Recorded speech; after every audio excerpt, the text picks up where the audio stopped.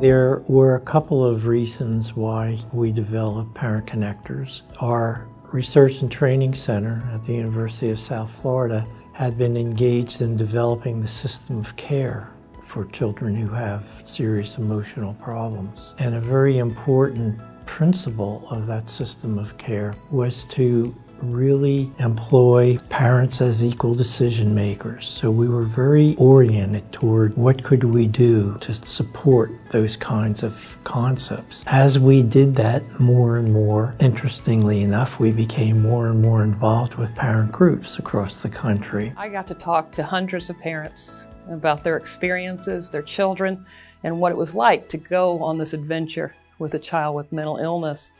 And I'll never forget, I was at a state institution and I was in a lobby. I was supposed to interview a parent in about an hour or two. And in the waiting room with me was a mother and a little tiny kid, couldn't have been more than 4, kind of playing around.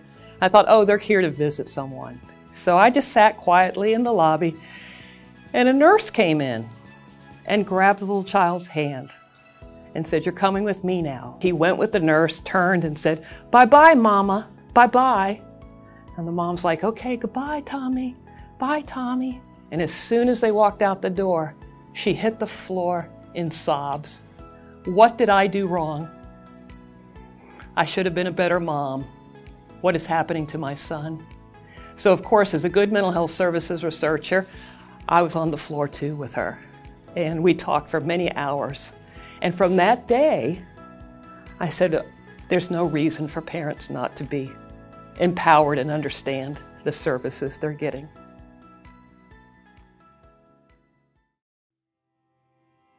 There's several factors that make it unique. In the operation of the program, Parent Connectors is conducted primarily on the phone with parents.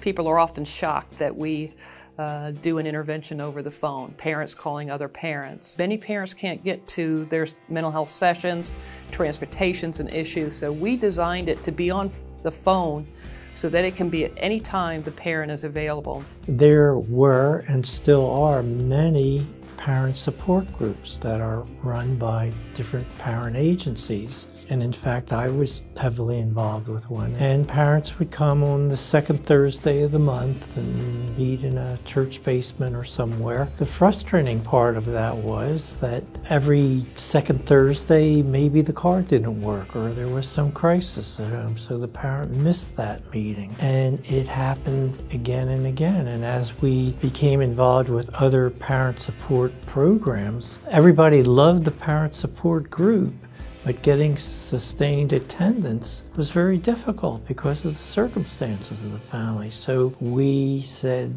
let's try something different.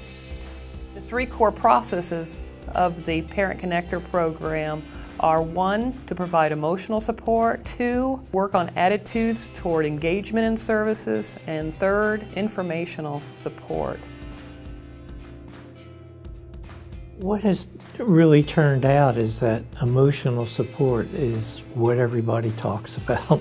This is what parents say they felt was the best thing and the thing that really helped them getting that kind of emotional support, because it's basically zero in their lives before they get involved with a Parent Connector. So we have developed a perspective of looking at emotional support. And why do these parents need emotional support? Well, basically it's because a child that has an emotional behavioral problem, that family has an awful lot of stigma. And that quickly leads the parent then to blame themselves. It must have been something like the parent that Krista observed in that waiting room. What did I do wrong? Why is my child having these problems? What could I have done better? Needless to say, this all leads to a lot of stress. So we have the stigma and the blame and the stress.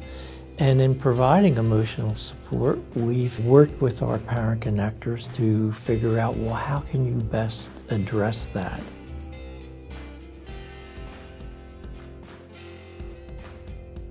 The overall purpose of the Parent Connector program is to essentially supply support. It's an intervention that's going to lead to better outcomes for that family. The primary purpose of Parent Connectors is to help parents become fully engaged and partners in services, whether those services are in schools or in community mental health settings.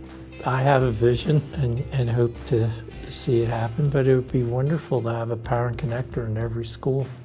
That'd be a great accomplishment to have a Parent Connector in every community mental health center and school in the nation.